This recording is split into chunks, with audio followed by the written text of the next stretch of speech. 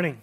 I'm Pastor Andrew, and I just want to add my welcome to all of those that have already welcomed you here. And we're really excited to continue to go through our When in Doubt sermon series. And one of the patterns that we're going to keep during this time is we're going to have a question and answer period after the sermon. So you'll see a screen behind me now. You'll find a link you can follow or a QR code you can scan. This information will be back on the screen at the end of the sermon, so you'll be able to do it there as well. And so we're going to continue to talk about and wrestle through some things, and you very well may feel differently than me or have some questions that pop up that you would like clarified during the course of the sermon. So we wanted to continue to encourage you to actively listen along, write your questions down, and then we'll give you the opportunity to share them anonymously at the end of the sermon. And then Emily will ask me your questions, and I will do my best to answer them, hopefully in a way that you find satisfactory, but no promises with that either.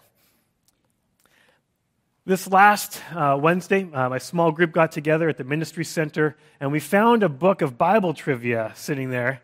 And so then my friend Reg decided that he would try to show off some of his Bible trivia, and he said, "Who was the only orphan in the Bible?" I said, "I don't know, Reg." And he said, "It was Joshua, son of Nun." Which, of course, I can't take this line. I have to show him up, right? So then I try to show off some of my Bible trivia, and you've probably heard this one before. I asked him, I said, "Well, Reg, who's the smallest person in the Bible?" And he said, "Zacchaeus." I'm like, "Good guess." Others will go with Nehemiah. They're also wrong. It's actually Peter, because he fell asleep on his watch. There you go. And of course, I've shared with many of you who know me, my favorite sport is baseball. And that's because it's very biblical. It talks about baseball right at the start, Genesis 1:1, in the big inning. So that's why true Christians love baseball. Those are jokes. And I think it's good to start on a bit of a lighthearted note, because Genesis 1, which is going to be in our crosshairs here today, can be a fairly controversial topic. Many of you, and myself included, will have very strong ideas and a perspective on how we read this part of the Scripture.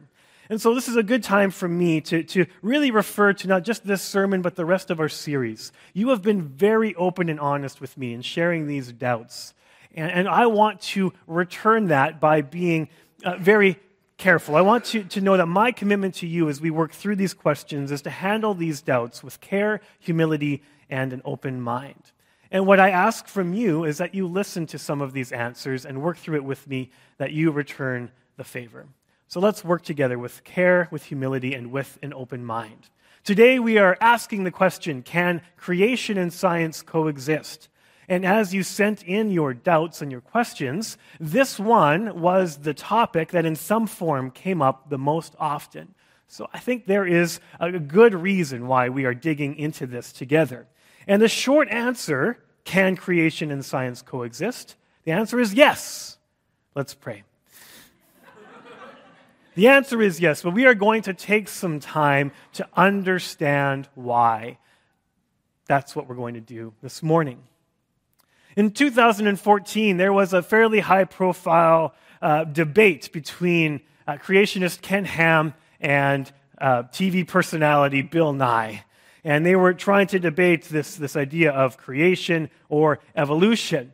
And there was a number of reasons why this debate was not very valuable, not the least of which is the fact that neither Ken Ham nor Bill Nye are experts in the fields they were claiming to represent. But it also perpetuated this idea that I think has really been at home in the evangelical church for a few generations. This idea that science and faith are inevitably in conflict. They are opposed to one another. They can't coexist. But that is not true. Faith and science are not in conflict when each respects the realm of the authority of the other. So as we looked at the trustworthiness of Scripture last week, we recognized that the Bible is uninterested in teaching modern scientific details. That is not its goal or its aim. Scripture is much more focused on teaching us about the nature of God and our relationship with Him. That is the matters in which Scripture speaks on authoritatively. Science, on the other hand, is extremely limited to just observing and drawing conclusions from the physical world. It has no ability to make existential or faith-based claims. That is no longer science. Dr. Dennis Lamoureux is a really interesting person to bring into this conversation because he has a PhD in biology and a PhD in theology and currently works as a professor at University of Alberta. And Dr. Lamoureux did a TEDx talk shortly after the ham versus nye debate. And he talked a little bit more optimistically about how faith and science can coexist because they have different aims and goals. And this is an example that he shared. You'll see this slide come up behind me here. He'll point to what science can observe about a cell. So at the very bottom, you'll see that a standard cell is 1/1000th of an inch. It's very tiny, but it has 1 full yard of DNA in which there's enough information to fill 30 volumes of an encyclopedia. That's incredible. There's that much information in one microscopic cell. And so what Dr. Lamoureux would contend is that is all that science can tell you. Stop, full stop. That information is a scientific claim. Science can claim no more than that. And then as we look at this information that science has provided for us, then everybody who is a Christian or an agnostic or an atheist, everyone will take a step of faith and draw a conclusion, a faith conclusion from that evidence. And so if you were to be an atheist, you would say, no, my reason would lead me to the conclusion that despite all of this information in one cell, that this is all a product of natural selection and evolution, and I don't believe there's any evidence of design here. Or another person could look at that same scientific information and then take that step of faith saying, wow, look at how incredible and complex this information is. I believe this is evidence for intelligent design. And so you see here, science provides part of it, and it always requires a step of faith to draw conclusions from that information. It is possible for faith and science to coexist when they understand the realm of one another. Scholar Ian Barber provides us with a spectrum of how faith and science can interact. On one extreme, you'll find it in conflict, which again, I think has been the norm for the evangelical church for a few generations. And then we can move to dialogue, where faith and science can talk to one another, and then integration, where we can fully have these things work in tandem, and then lastly, independence, in which they both stay in their own lane and never have anything to do with one another. Now, both extremes are unhelpful. There are moderate views of dialogue and integration that work best when science and religious faith recognize their respective spheres of authority. They're not at odds with one another necessarily. It's too bad to have to make this point because the coexistence of faith and science has been true for many, many years prior to this. So many important scientific claims have been made in the mind of a believer in the pursuit of knowing God more. Isaac Newton, Johannes Kepler, Michael Faraday, Galileo, Blaise Pascal, and many others viewed their scientific endeavors as an act of worship. And I love this quote from Nicholas Copernicus, who discovered that the earth revolved around the sun and not vice versa. Copernicus said, "To know the mighty works of God, to comprehend his wisdom and majesty and power, to appreciate in degree the wonderful working of his laws, surely all of this must be a pleasing and acceptable mode of worship to the Most High, to whom ignorance could not be more grateful than knowledge." For Copernicus and so many others that have gone before us in the science and in the sciences, the goal was to know God more, to know his creation more. That this pursuit of knowledge was never at the expense of their faith. It was an act of worship. And there's nothing that prohibits this from being true today. Now, ironically, it was the church that rejected Copernicus's claim about the earth revolving around the sun, showing that when the church also does not leave itself open to what science has to say, it does not look good. Now, we should not listen to this polarizing rhetoric that these two things, faith and science, have to be in conflict, because that's just not true of the situation today. In Tim Keller's book, The Reason for God, he goes back and points to two different studies that were done with this relationship between what scientists believe about faith. The two famous studies were supporting the contention that scientists still had faith, and these studies were done in 1916 and again in 1997. The American psychologist James Luba conducted the first survey of scientists, asking them if they believed in a God who actively communicates with humanity, at least through prayer. So not just believing in an impersonal force, believing in a God who would communicate at least through prayer. 40% said that they did. 40% said they did not. And 20% were not sure. So in many ways, it's completely split down the middle. In 1997, Edward Larson and Larry Whitham repeated this survey, asking the very same question, and they found that the numbers had not changed significantly in 80 years. So it is just not true that scientists can't have faith, or that these things have to be in conflict. We need to know what science can and cannot do, what the goal of Scripture is in teaching with authority, and then we can find a way for these things to coexist. When it comes to creation and science, which is the specific question we're looking at this morning, can we still see this dialogue and integration, or are we only left with conflict? In particular, biblically, we're going to look at the first two chapters in Genesis, Genesis 1 and 2, which is really the origin stories of the universe and humankind. And then we're going to look at this, and if I'm reading between the lines of these questions you've asked me, you're really saying, well, how does this work with Big Bang cosmology and biological evolution? What atheists or maybe even agnostic scientists would use these theories to counteract the creation account in Genesis. So what do we mean? Well, the Big Bang is how astronomers explain the way the universe began. It is the idea that the universe began as just a single point, then expanded and stretched to grow as large as it is right now, and it is still stretching. That's what we mean, and we're defining these things for us to help give clarity. In biology, evolution is the change in the characteristics of a species over several generations and relies on the process of natural selection. The theory of evolution is based on the idea that all species are related and gradually change over time. So I'm going to assume that these are some of the big scientific questions behind the doubt that was raised, and that we're going to keep those in the back of our mind.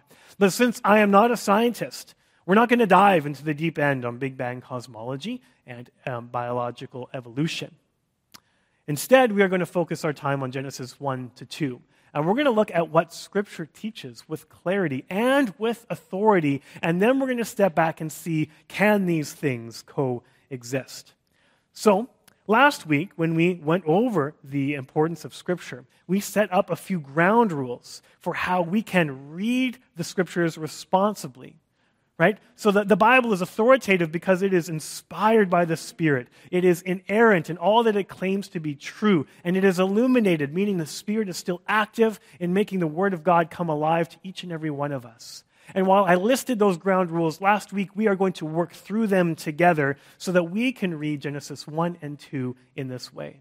The first ground rule was that the message of the Bible must be understood by the original audience. So if we ever have an interpretation of Scripture that only makes sense to us in our own modern context and wouldn't have been understood by the people thousands of years ago, then it is not a good interpretation. And when it comes to creation, when we think of it scientifically, the creation account in Scripture then is based on an ancient scientific understanding as opposed to a modern scientific understanding. If modern science were to be in view of Genesis 1, it would have made no sense to the original hearers. And this is not any different than we would treat any other passage in the Bible. Again, last week, I brought up a diagram that was similar to this, which is the three-tier universe, would have been an ancient Near Eastern understanding of the universe. And not just the Israelites. It would have been the other cultures around them that have similar drawings to this. Their understanding of the universe was that there was waters above, called the heavens. And then there was a firmament which was holding the waters above, and in the firmament, God had placed the sun and the moon and the stars. And then you had the waters below, and up out of that was the earth, which was on foundations and would not move. That is the ancient understanding of the universe. And I want to leave this diagram up here and read for you the first 19 verses of Genesis 1. And I want you to think along and read along and ask yourself, is this an accurate depiction of what Genesis is teaching? Is it teaching to this understanding of the universe? In the beginning, God created the heavens and the earth. The earth was without form and void, and darkness was over the face of the deep. and the Spirit of God was hovering over the face of the waters. And God said, "Let there be light," and there was light. And God saw that the light was good. And God separated the light from the darkness. God called the light day, and the darkness he called night. And there was evening, and there was morning the first day. And God said, "Let there be an expanse in the midst of the waters, and let it separate the waters from the waters." And God made the expanse and separated the waters that were under the expanse from the waters that were above the expanse. And it was so. And God called the expanse heaven. And there was evening and there was morning the second day. And God said, "Let the waters under the heavens be gathered together into one place, and let the dry land appear." And it was so. God called the dry land earth, and the waters that were gathered together he called seas. And God saw that it was good. And God said, "Let the earth sprout vegetation, plants yielding seed, and fruit trees bearing fruit, in which is their seed, each according to its kind, on the earth." And it was so. The earth brought forth vegetation, plants yielding seed according to their own kinds, and trees bearing fruit, in which is their seed, each according to its kind. And God saw that it was good. And there was evening and there was morning the third day. And God said, "Let there be lights in the expanse of the heavens, and separate the day from the night, and let them be for signs and for seasons and for days and years. And let them be lights in the expanse of the heavens to give light upon the earth." And it was so. And God made the two great lights, the greater light to rule the day and the lesser light to rule the night, and the stars. And God set them in the expanse of the heavens to give light on the earth, to rule over the day and over the night, and to separate the light from the darkness. And God saw that it was good. And there was evening and there was morning the fourth day. And so when we see a diagram like this and go back to Genesis 1, I think we begin to see that there was a clear understanding of the waters above and below and the expanse or the firmament, and God placing the sun and the moon and the stars. This is really truly an indication of how those people understood the world to be many, many years ago. So it is inaccurate and unfair of us to expect Genesis to give details on modern science as we understand it today. That is not its view. That's not its aim. That is not what would have been understood by the original hearers. So because Genesis is not focused on science, any of the scientific details we find here are made to fit an ancient point of view. And this is all an example of what we call accommodation. What do I mean by that term? Accommodation is when God uses language that is understandable and easy for us to know to explain a concept that is far beyond our ability to comprehend. And there's perhaps no better example of this than the creation of the entire universe. We are encountering something that God did, and he wants us to know what he did. And he knows we cannot grasp it in its fullness, and so he uses language that we can grab onto so that we can understand as much of what he did as possible. And here the creation of the entire universe is described as in God speaking things into existence in these days. And a big unknowable miracle of creation is now made more knowable through the language that Scripture uses. I think a good picture that I have in my mind that helps me imagine this is just thinking of an Israelite elder sitting around a campfire with younger students, with people that are learning from him. And he looks them in the eye. He says, "In the beginning." And he tells them a true story about what Yahweh, the one true God, has done. We need to understand this in the original context. The second ground rule is also very important, and that is that genre makes a difference. And we know this to be true in any of our reading, not even with the Bible. If you sit down with a newspaper, you read it differently than if you are reading poetry. Or when you go to the library and you pick out a book from the fiction section, you read it differently than when you take home an autobiography. So genre matters because the type of literature we're reading gives us insight into what the author intends for us to know as true in every given instance. But what genre is Genesis 1-2? This is the question at the very heart of the matter. This is the reason why we can't seem to have consensus on how to always approach this part of the Bible, because we can't always settle on what type of genre we are reading. Some will say that this is a myth. And a myth might be helpful as far as painting the picture of how extraordinary it is and of how big in scope this story is, but with it comes all these questions. Myth sounds like a constructed story, something fabricated, something untrue, untrustworthy. And we know that the Bible is not those things. And so myth can be an unhelpful term. Others will say this is poetry or song because they see the many different ways that figurative language is used here. And yet even that falls short of the fact that God was doing something in particular and at a specific moment in time.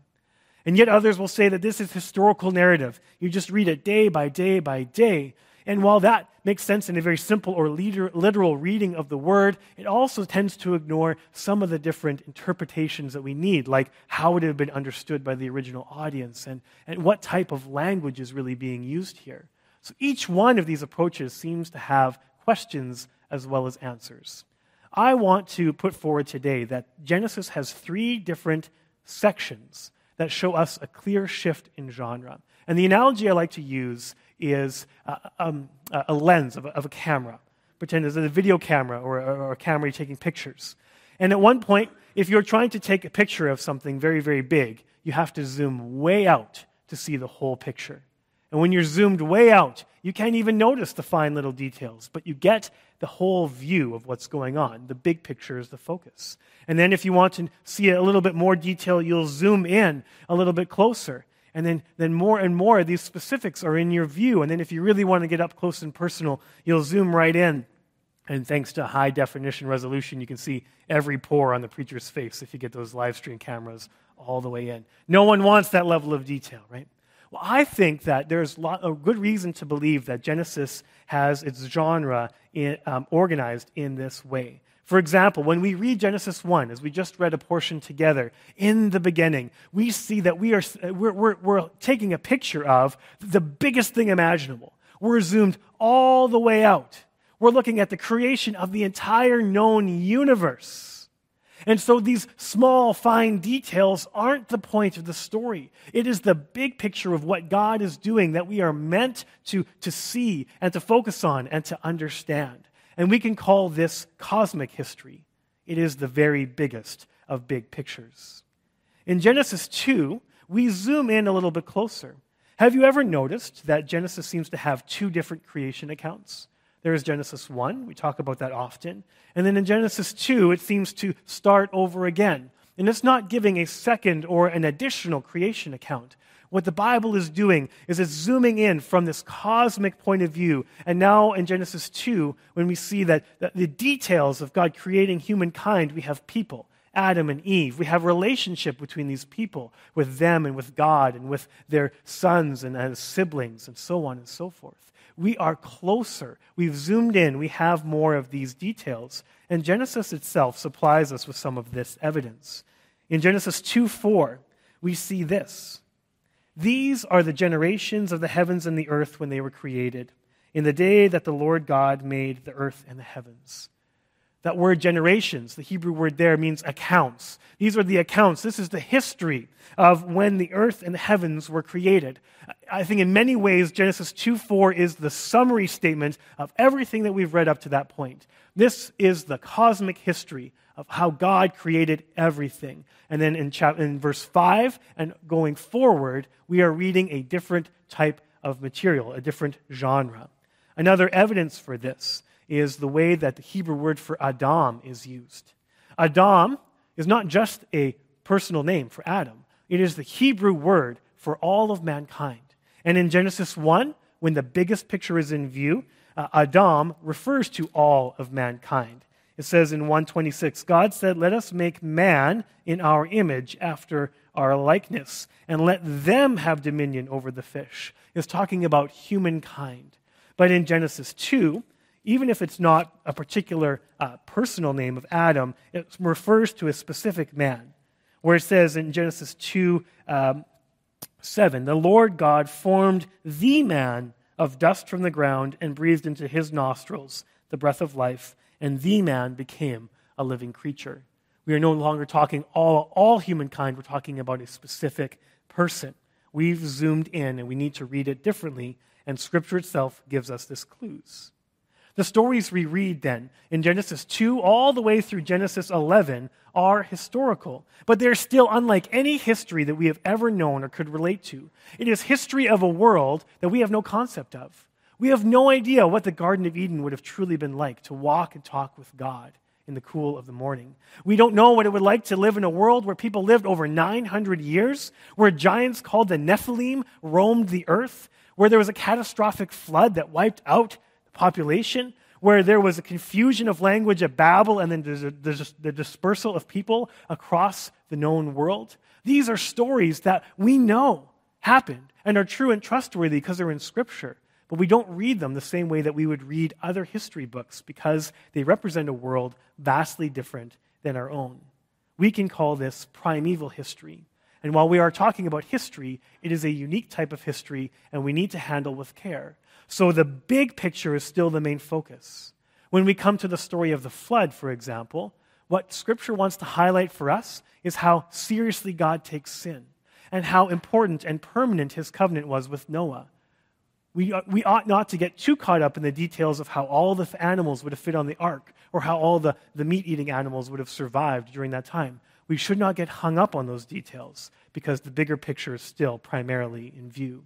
And once we get to Genesis 12, we zoom in all the way. We meet Abraham, and the story slows down dramatically, giving full focus and voice to those details. We know what kind of person he is, what hopes and dreams he had, where he lived, where he traveled to, who he married, who he interacted with. And once we meet Abraham, we are finally at historical narrative, where we can find a true and responsible date and time for this person to have existed in human history.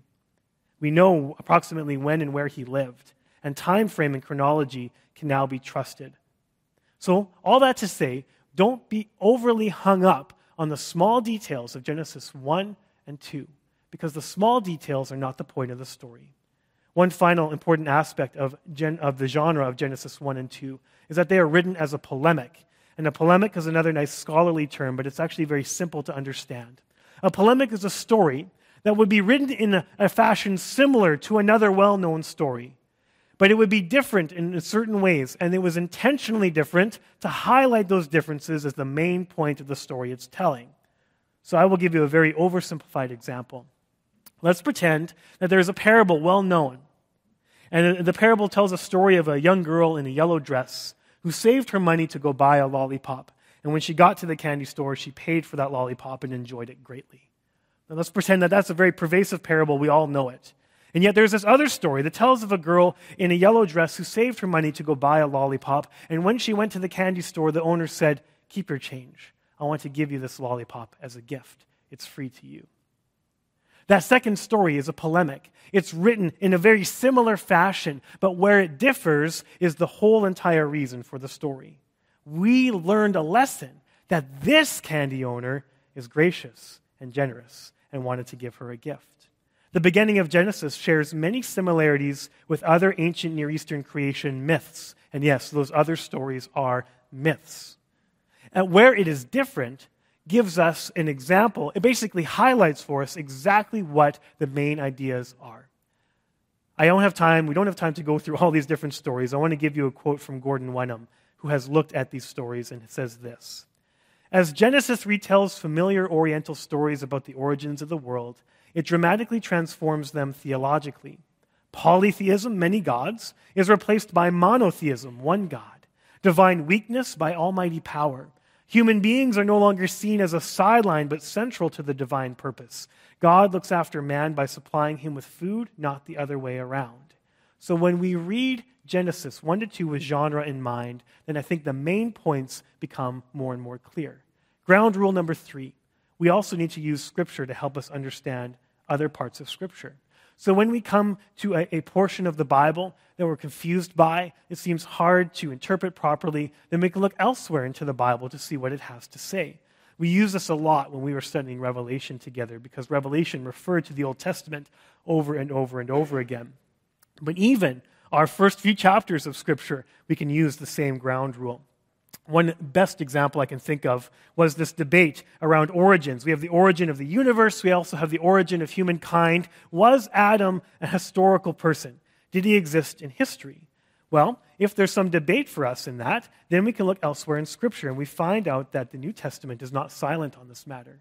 For example, in Luke chapter 3, Luke wants to give a genealogy of Jesus that grounds Jesus in human history.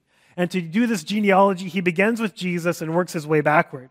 So it begins in Luke 3:23. He says, Jesus, when he began his ministry, was about 30 years of age, being the son, as was supposed, of Joseph, the son of Heli. And then he goes through a lot of names. And he rewinds the tape all the way back to where he concludes in verse 38. The son of Enos, the son of Seth, the son of Adam, the son of God. So for Luke, part of his argument of why Jesus was a descendant of Adam, why he was a historical person, was because Adam was also a historical person. And then later on, in his letter to the Corinthians, Luke treats Adam in the same fashion. 1 Corinthians 15, verse 20 to 22 says, "But in fact, Christ has been raised from the dead, the firstfruits of those who have fallen asleep. For as by a man came death, by a man has also come the resurrection of the dead. For as in Adam all die, so also in Christ shall all be made alive." And Paul is being very clear. Jesus, fully human, did something in human history that had a dramatic and drastic effect on how we relate to God. In the same way, Adam, as a person in human history, that did something that had a drastic effect on how we relate to God. The New Testament treats Adam as a historic person, and that helps us understand the same, which I believe also helps us encourage us that we are to read Genesis 1 and 2 as slightly different genres. So where does all of this leave us? We've had a lot of information. We've used these ground rules. Have we settled this debate? Can creation and science coexist? Well, I want to frame it one last way. I think we need to look at this in terms of freedoms and limitations. Francis Schaeffer was a scholar that died in the 80s. And C. John Collins says this about him. Francis Schaeffer articulated an approach to origins that he called freedoms and limitations. There is a range of reasonable scenarios by which we may address the apparent conflicts between the Bible and the sciences, and yet there are limits to this range, limits set both by basic biblical concepts and by good human judgments. So here's what I want to propose. When we read Genesis 1 and 2 with our ground rules of interpretation, then we need to be able to look at what is easily understood as absolutely necessary to the biblical account of origins. And these are our limitations. These are the things that are the pillars of truth of God's account of creation. And we must believe these things to be true. Otherwise, we are now violating what Scripture teaches. These are the limitations that we have. And what are they? I would say our first limitation or truth is that Yahweh is the one and only Creator God. There was no polytheism.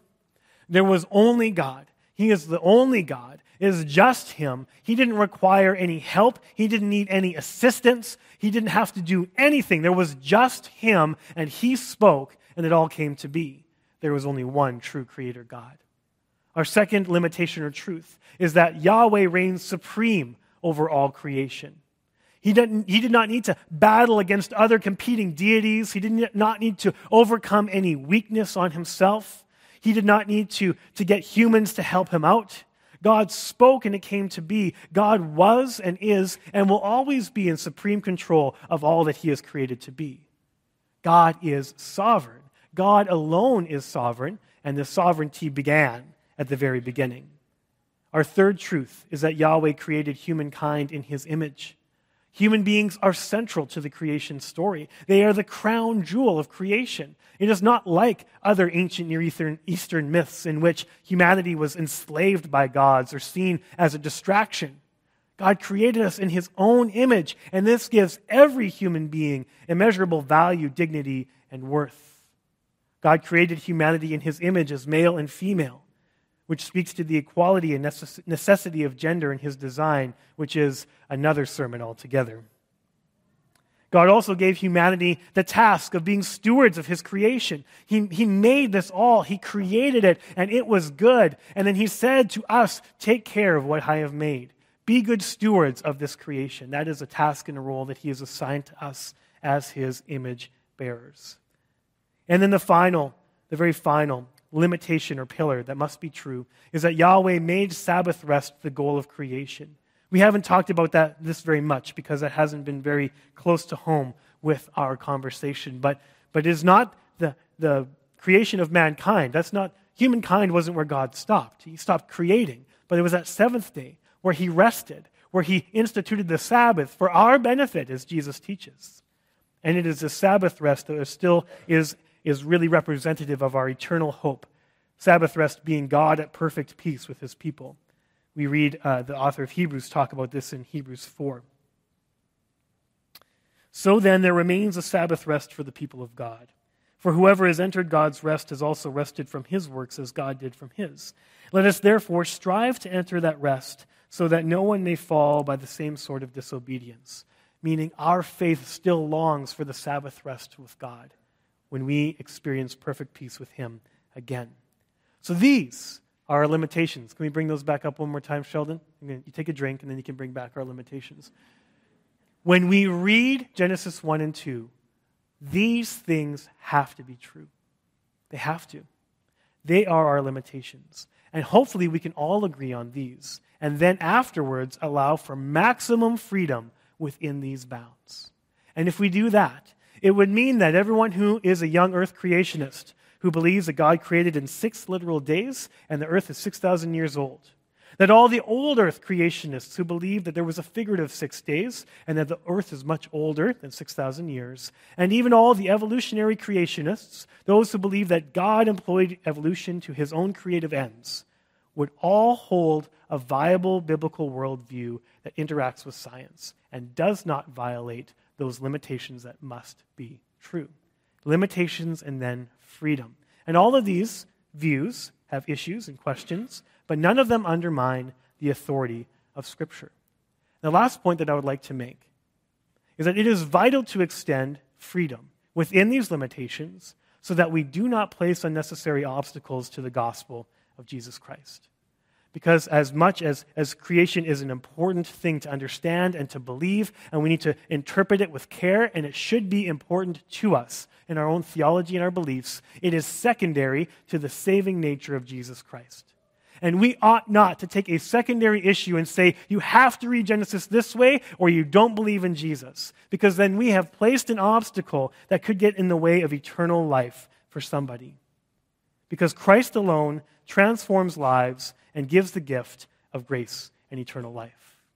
But really, when we talk about creation, we're always talking about Jesus. In the beginning was the Word, and the Word was with God, and the Word was God.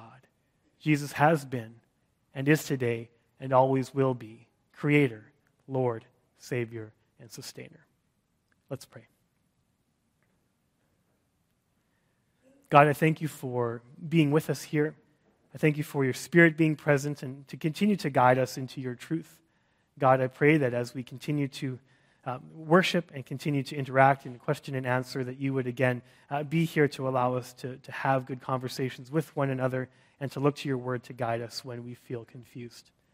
I pray that at the end of the day, we would be completely blown away by the beauty and the majesty of creation, that we would be just humbled by the amazing power that you have to not just create but sustain the entire universe, and that everything that we learn about this world would be an act of worship to you and draw us closer to Jesus. Amen.